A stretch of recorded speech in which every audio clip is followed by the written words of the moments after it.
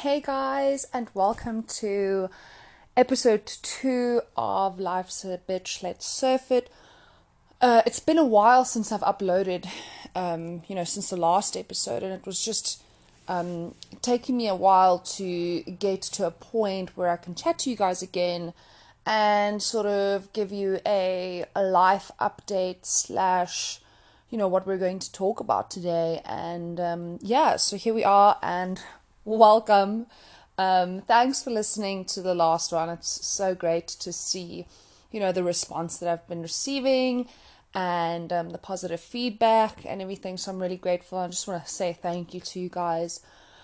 The last few weeks have just been so hectic, and it's just been so up and down with everything that's happened. And living in South Africa and dealing with what we are dealing with is super, super hard. And for those of you that don't know what I'm talking about, is obviously there's the global pandemic, which has affected the entire world. But South Africa was before the lockdown of the pandemic due to COVID-19. South Africa was in a very fragile economic state. And the lockdown that happened really negatively affected South Africa for a long time, and I think it will still affect South Africa for a long time to come, economically, financially, and for its people. And I am just one of many of the victims that have been claimed through this thing. So it's just been a lot of up and down over the last few weeks. It's been about me figuring out how to deal with it, me figuring out what the next steps are, and how to move forward. So we're now in lockdown level 3, which means a lot of the markets have opened in terms of business, but a lot of the industry is still closed. The restaurant industry is still closed. A lot of the guys are not opening up because it doesn't make sense for them to just do takeaway orders. So the restaurant industry is closed. The beauty industry is closed, which is awful for them as a business. Hairdressing, nails, spas, those sorts of things are not allowed to operate. The hospitality industry is suffering a lot, and I have, personal experience with that, as my parents are in the hospitality industry. So I know firsthand what is happening behind the scenes with the guys in these industries trying to keep afloat. And so it's just been a lot to deal with. And so I thought that it would be important to discuss in this podcast, the whole thing about mental well-being and what that means for everyone, and what mental well-being in this time means. I think beforehand, what I used to do is, if I was feeling down and out and not myself, I would definitely go out for a drink, go for a little party, and get my mind off things. Whereas now, you can't really do that. There's nothing to do to, there's not that to do to deal with the mental strain that one might be going through. Over and above that, mental health has depreciated a lot more generally because of the pandemic. So, before you had the statistics of X percentage of people suffering with mental illnesses, and now that number has gone staggeringly up, which is due to, circumstances. And like I said, it's not an easy way to deal with it anymore. Therapists have to do Zoom meetings with their clients, and that non-human interaction is part of the reason that people are feeling the way they're feeling. And so it's this vicious cycle of not being able to get out of that mental state. And I have, as many, fallen victim to that, and it's very, very frustrating. And another thing is the whole premise of being physically active really helps with mental wellness. And gyms are closed. Gyms are not opening up anytime soon. I can guarantee that.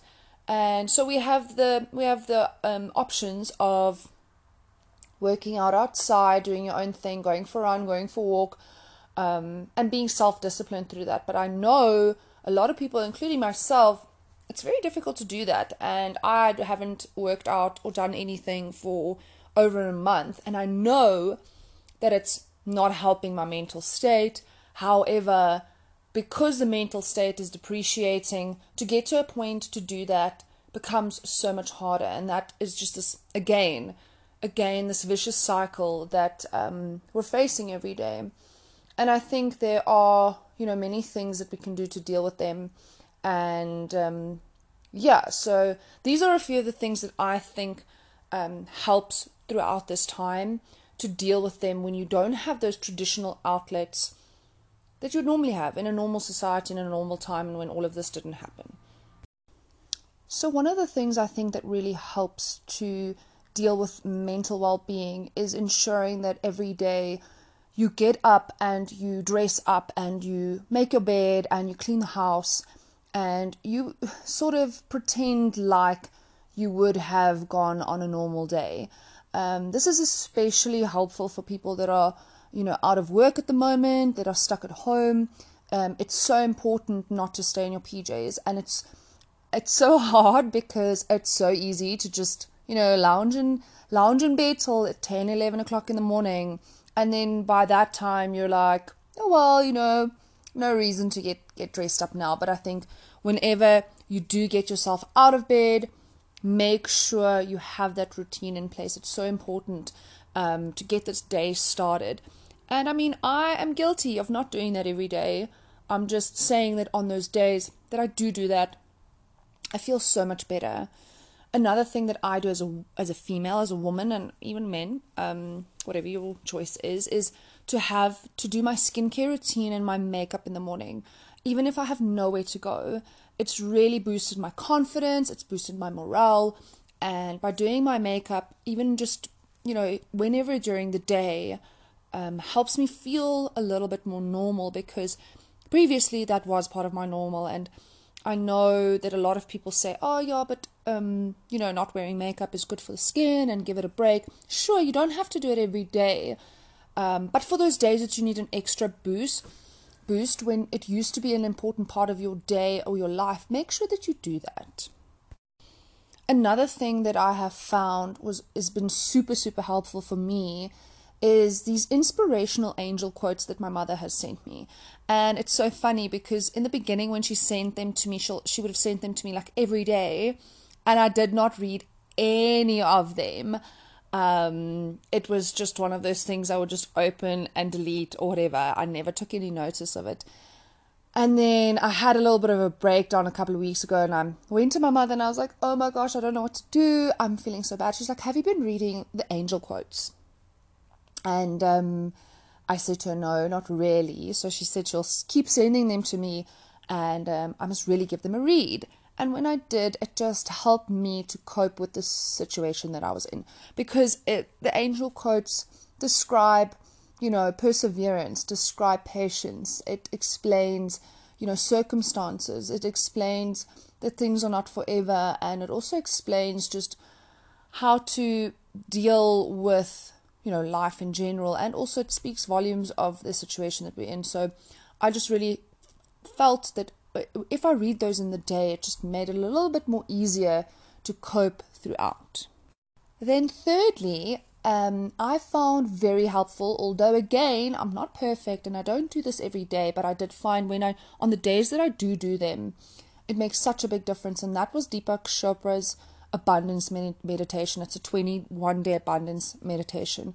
It's amazing. It's quick. It's easy. It's not deep or heavy. It's just so calming and it's so wonderful, and it just makes you breathe a little bit deeper. It makes you, it makes you a little bit more focused, and it makes you feel like, because I think we lose sight of the things we do have when you lose some things. And although obviously situations can be improved and our circumstances can be better, it makes you so grateful for the little things that you have. He says, be grateful for the sun that shines onto your skin. Be grateful for the bed that you sleep in.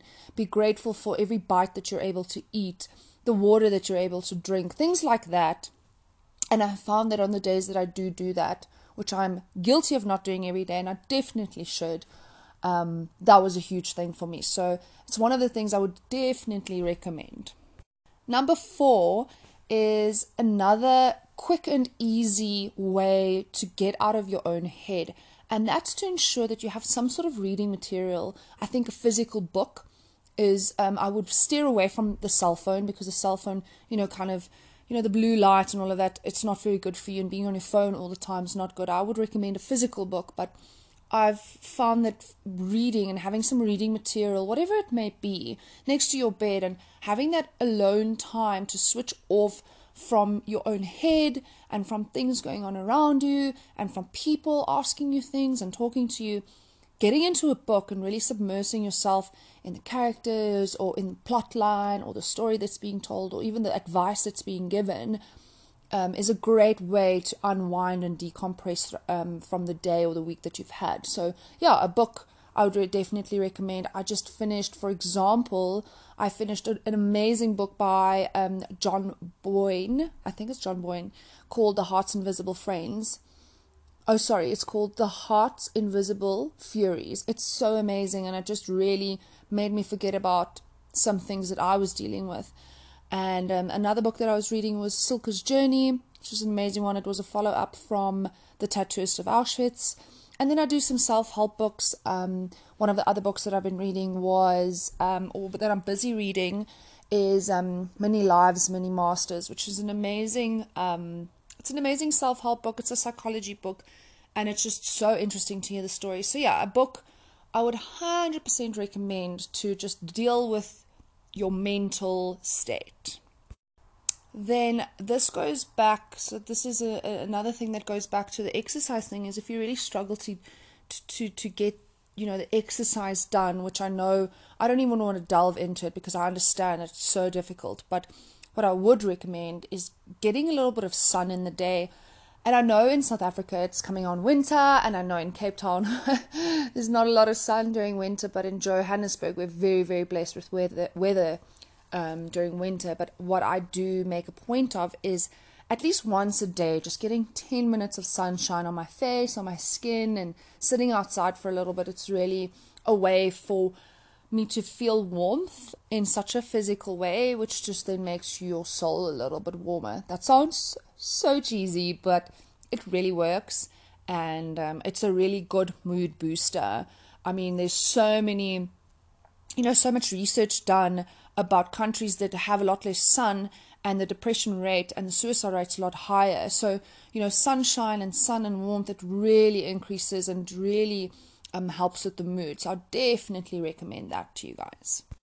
So guys, those are just a few of my tips and tricks for mental well-being during this time. And all I would like to say as an end off is that even in times without this pandemic and COVID-19 and whatever else, mental well-being is so important, and it's also very difficult to deal with without all of this stuff going on. So although there are so many tips and tricks that you can use to get into a better space, it's still okay to feel the way that you feel on those bad days, and to have a little cry and to have a little breakdown.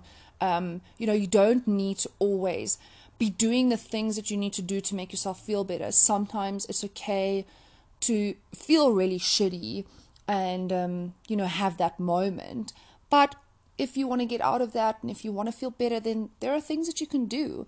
And I'm definitely not perfect. I don't do them every day, and some days I cry all day long, and it's okay. But on the days that I know I want to feel better, I know what's going to get me there. So hope you guys enjoy, and I'll see you guys in the next episode. Cheers.